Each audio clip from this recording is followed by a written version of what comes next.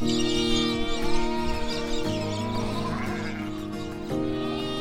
is Women Behind Wool, a podcast shining a light on the female face of the Australian wool industry. This week's guest is Jess Webb, who is a mum of 2 boys and a wool grower in just near Uralla in the New England and New South Wales. And she's also on the board of the Fleece to Fashion Awards, which are held in Armidale every year. What I love about Jess's story is that in many ways she reflects every woman, or so many women, in the Australian wool industry. She's in her mid-30s, raising a family, building a life with her husband on a farm that they bought just a few years ago. Jess has a strong business background, and so does her husband Hamish. Jess has an MBA. She's worked in agribusiness for however many years. And what I love about their story is that when Jess and Hamish decided they wanted to buy a farm to raise their kids on the land, they didn't just get into the wool industry by default or for emotional reasons. They really looked at it as a business decision and analysed the industry as a whole, the history of the industry, and what they saw as the future of the industry. And they really reflect those people in the wool industry that are high-performing business people who are very innovative, very progressive. Yeah, we need to see more of that. I can't wait to see more of that as time goes on. And I don't know a lot about Jess Webb, but I cannot wait to meet her and talk with her more, and we hope that you enjoy her story too.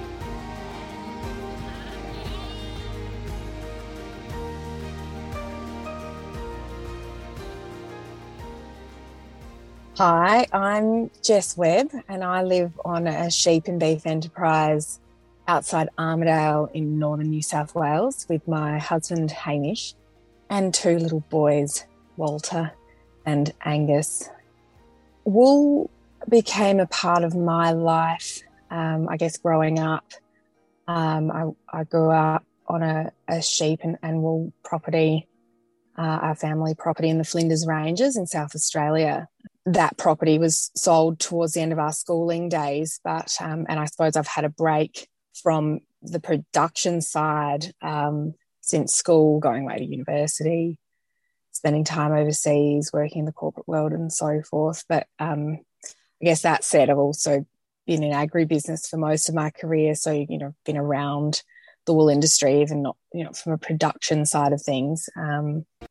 But also my husband comes from a sheep and wool property in Western Queensland. So, when we got to know each other, that, meant many trips out west, especially to the famed Matabara Sheep Show, to show our support and connect with his hometown and his community. So now we've kind of come full circle and we're producing fine wool ourselves. So how does it come to be that you've ended up in the New England? A lot of people ask us that question. I suppose our plan was always to use our off-farm careers to help us find a way back to the land. But in order to keep that off-farm skill set and continue those opportunities, we needed to move to a place that was connected and accessible. And that's why we chose Armidale. We were looking around at, what we could afford and put a lot of thought into what sort of enterprise we wanted to run and so forth. But I guess Western Queensland was quite remote and probably difficult to commute daily if you were looking to try and keep a job or access to, say, Sydney and Brisbane, where most of our sort of business networks are these days. And then also, South Australia was probably a bit too far south for my husband, and there's no rugby union down there. So that was probably a deal breaker early on. So Armidale it is. And that's where we've been for the past couple of years. The thing that really enticed us to your story was that even though you have both had a background in wool, your decision to take it on within your own farming enterprise was very purposeful and very well researched and well thought out. Can you tell me more about that process for you guys? The wool industry was sort of appealing on many levels. Well, to begin with, there was the nostalgic element, the historical side of things, in that both of our families had run sheep, and that was familiar territory. But I suppose it was the future that really felt more exciting for us. At a sort of high level, many of the previous headwinds for wool we could see had swung around to become tailwinds. Things like the removal of the floor price scheme. There were many years of difficulty for the market to absorb all that oversupply and stockpile. But now we've diversified into new markets, and there's actually scarcely enough producers of wool globally to meet that demand. So that was a positive. There's also an increasing application for wool, not just in the luxury sort of high-end markets, but the thermal wear, baby wear, athleisure, and I guess even like sports shoes and things like that are now being made from beautiful wool. And then you look at where Australia sits, and we supply 70% of the world's apparel merino wool. Predators have been a major issue for the industry. So again, a headwind that's sort of been managed now. There are ways to sort of address these things like exclusion fencing and so on. And our trade's opened up far beyond simply shipping it back to the mother country. So yeah, all those economics, Sky, I think over the past 20 years was sort of boding well. National sheep flock, that's more than halved, yet the price of wool and lambs quadrupled, if not quintupled. So fundamentally, we thought they were supportive elements for us to want to invest in wool and build a business in the sector.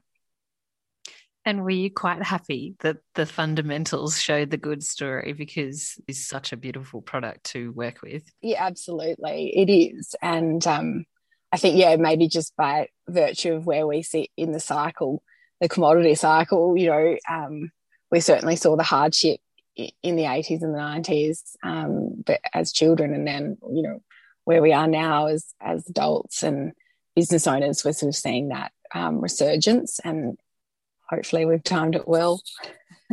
So tell me, I'm really interested to know more about what kind of wool you produce. And you said that you look to sell it internationally to buyers that want sustainability accreditation. Can you flesh that out a bit more? Sure. So at the moment, we're producing fine wool. I mean, the New England is known for its fine wool. We are just actually running dry sheep and building our numbers up. The property that we've acquired had run sheep traditionally, but not for a good 25 years. So as you can imagine, there's quite a bit of sort of infrastructure that you need to improve and convert back to a wool enterprise. So things like fencing and water and even building new sheep yards, there's been a lot to sort of do to eventually build that out and to accommodate, a breeding flock. We weren't quite ready to do that if our fences weren't in good order and ready for those lambing ewes. So we've bought mostly local lines that we could find. We took on the property in the middle of a roaring drought that New South Wales over the past few years. So it was a bit of a slow start getting going, just waiting for that season to turn. And, sheep we could see would actually do well on not much. So that sort of, proved the theory. And ironically, we've had one of the best seasons we've ever had. And that's, we've sort of noticed in some cases, one of our lines of weathers has probably gone backwards. So, that's just an interesting learning curve. We're non-mules, so we are, looking toward that sustainable accreditation.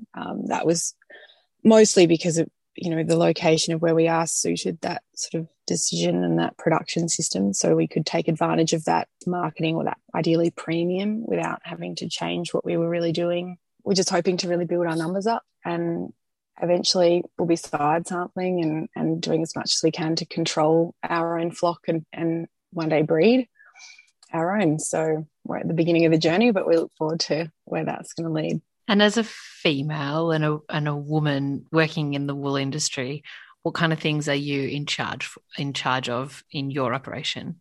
Sure. So I suppose I wear a couple of hats at the moment. It's a bit of an evolving landscape. We have two young little boys, a 3-year-old and 1-year-old. So they are very much in front and center in my day-to-day life as well. But I'm in the background. I do some of the administration for our business. I also actually handle some of our off-farm projects, and I sit on 3 boards within the industry, so that also keeps me busy off farm. But whenever I can turn my hand to help muster or get in the yards with Hamish, I do really enjoy that. I really enjoy the stock work element. Quite satisfying at times, also quite challenging, but from the marriage.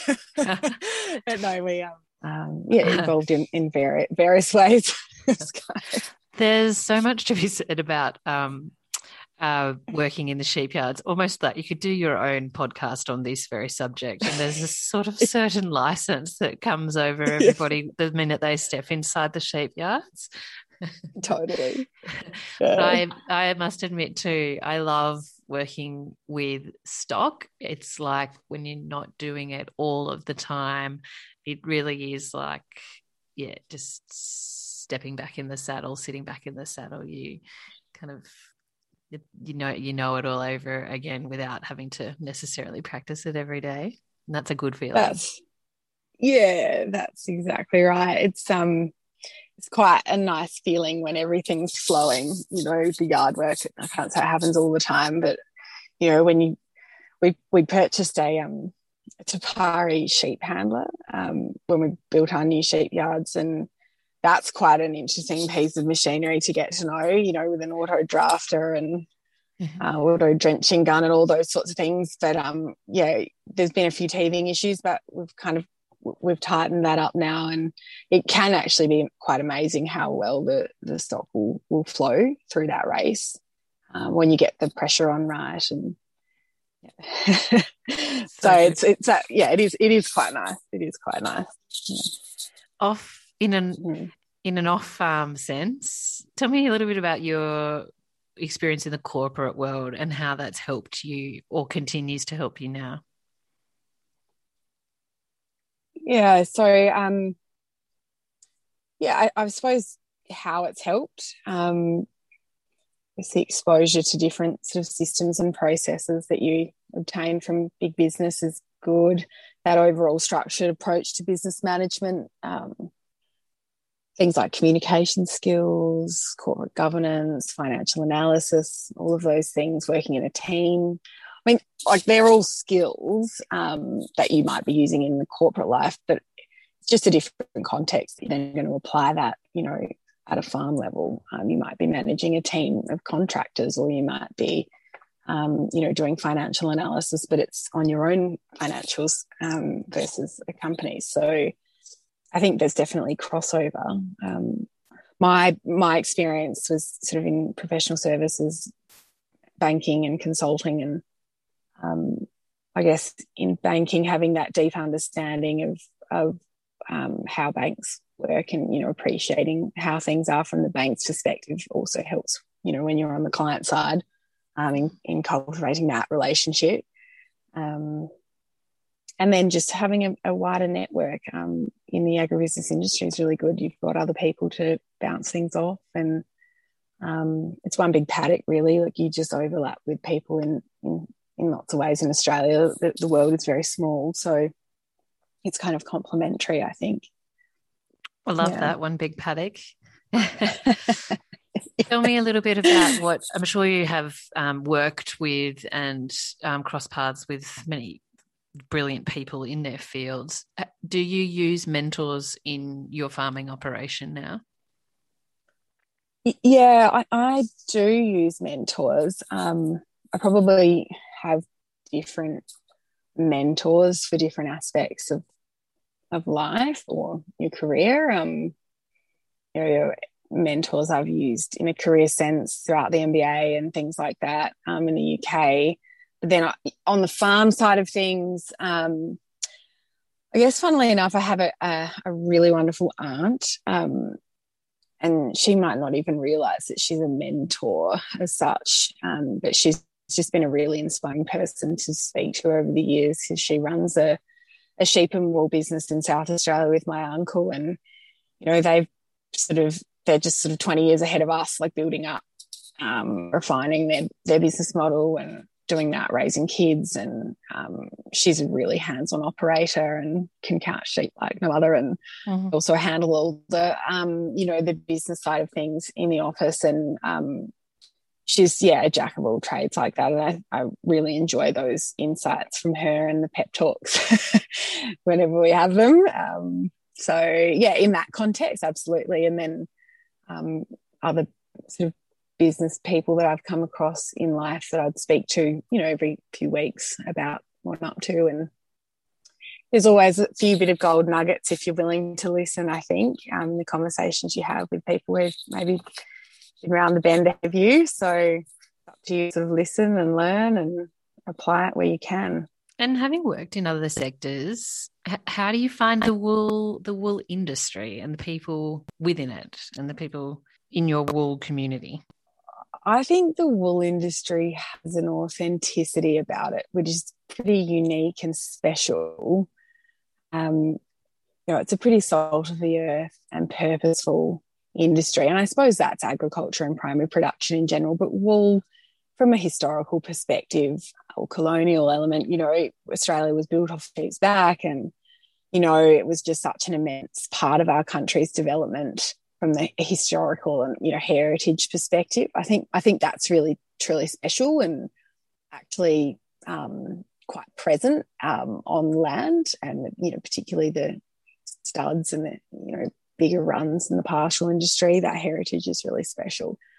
But the community, I don't know. I suppose sometimes I'm a bit sad that a lot of that maybe appreciation of the role wool played in our country's development has sort of been lost.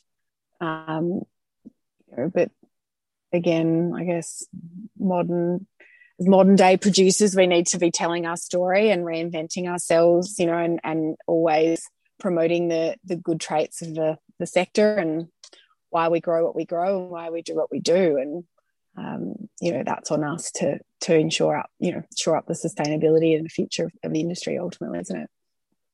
Yeah, and I think people are willing to hear the stories if you're brave enough to tell them. And I think people think it's a hard thing to do, but once you do start speaking about it, people are all ears. It's great.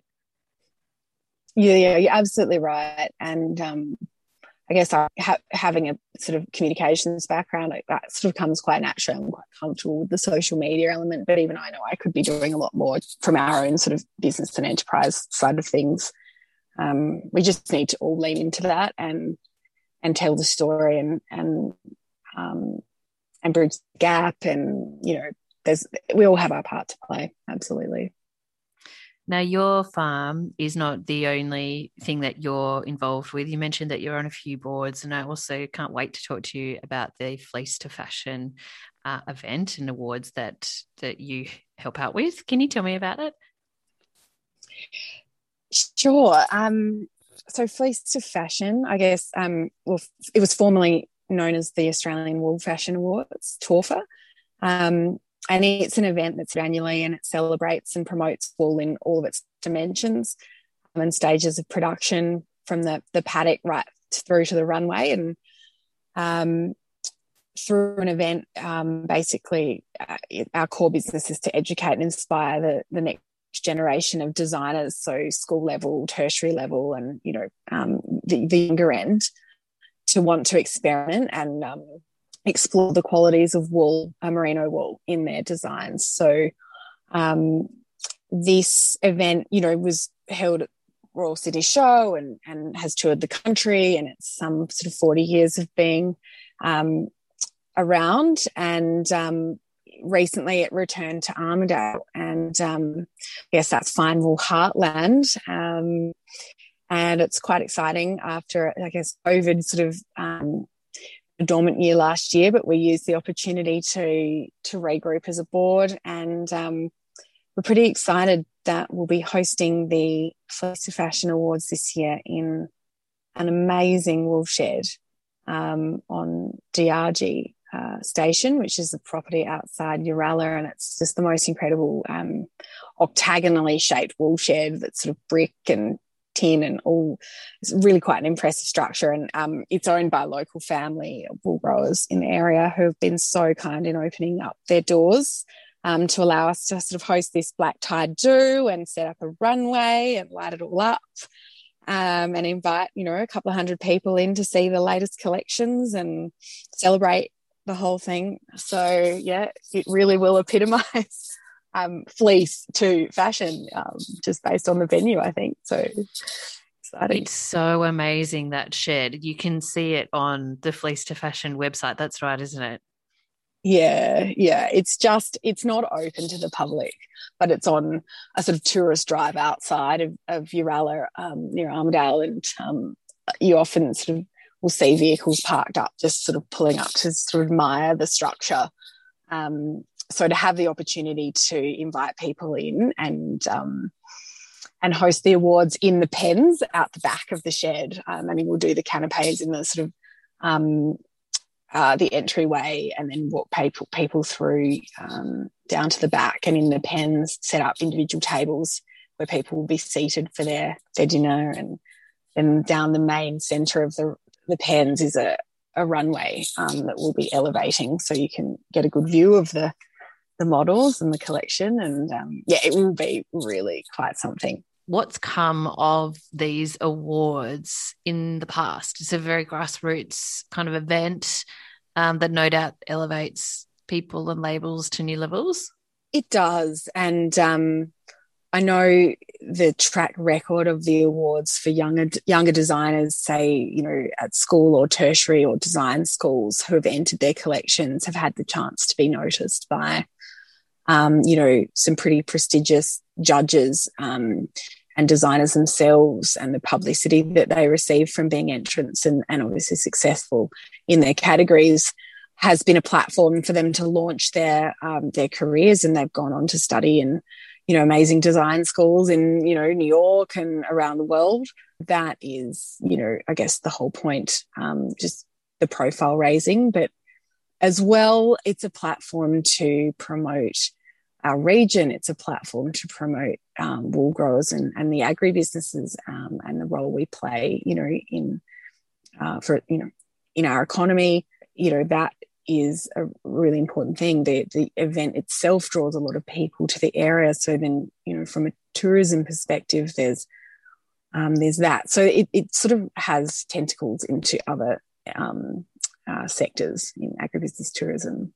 We're looking at establishing a retail platform to sell and promote some of those winning designs and collections, like past and present.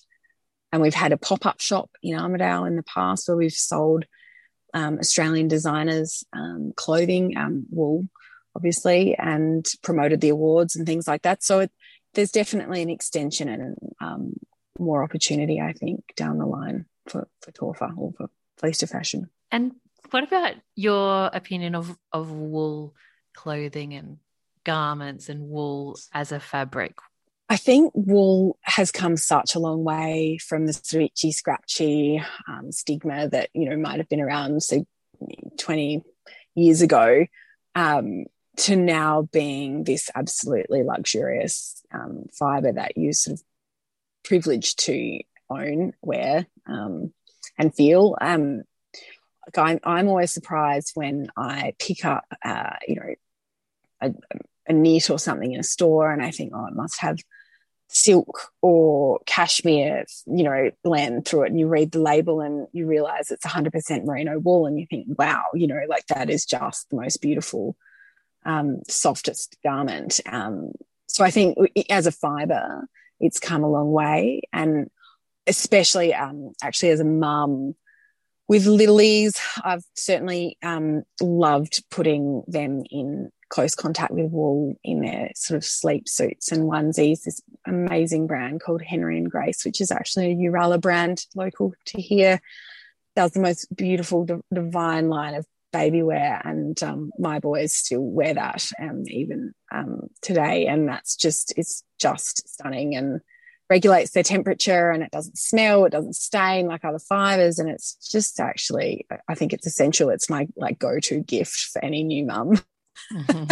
I love their stuff too. Give them a Henry Grace. Isn't it good? There's just something amazing about that. So the role, I think, well, babies, like that was a whole sort of renaissance again for me when having babies, that, you know, it had a whole, you know, purpose and fit.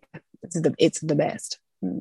Well, Jess, I've loved meeting you. It's so great to get to know a bit more about you and what you and your husband Hamish do and your love for wool. So thanks for taking the time to chat with us on Women Behind Wool. Oh, thank you very much, Sky. It's, I was quite daunted when you Penny asked to do this, and, you know, you've got some phenomenal women on the podcast who've just done so much for our industry. I, you know, feel like we're just so small and a little blip, but you're doing great things. So thank you for the opportunity to be involved. And anyone looking for tickets to Fleece to Fashion, they're on sale in June. So keep an eye out for that one and get along to the event, because it will be a really great do. Where do we find you? So fleecetofashion.com.au and our social media pages on Facebook and Instagram too. Keep an eye out. I think our tickets will be on sale this month, so getting limited numbers obviously, but not to be missed. Thank you for listening to the Women Behind Wool podcast. If you like what we're doing here, please help us to spread the love for wool. You can share this episode on your Instagram stories, and if you subscribe to iTunes, a fresh episode will be waiting for you each Monday morning. Our website is womenbehindwool.com.au. Stay warm and rugged up in your wool, and we'll be back with you next week.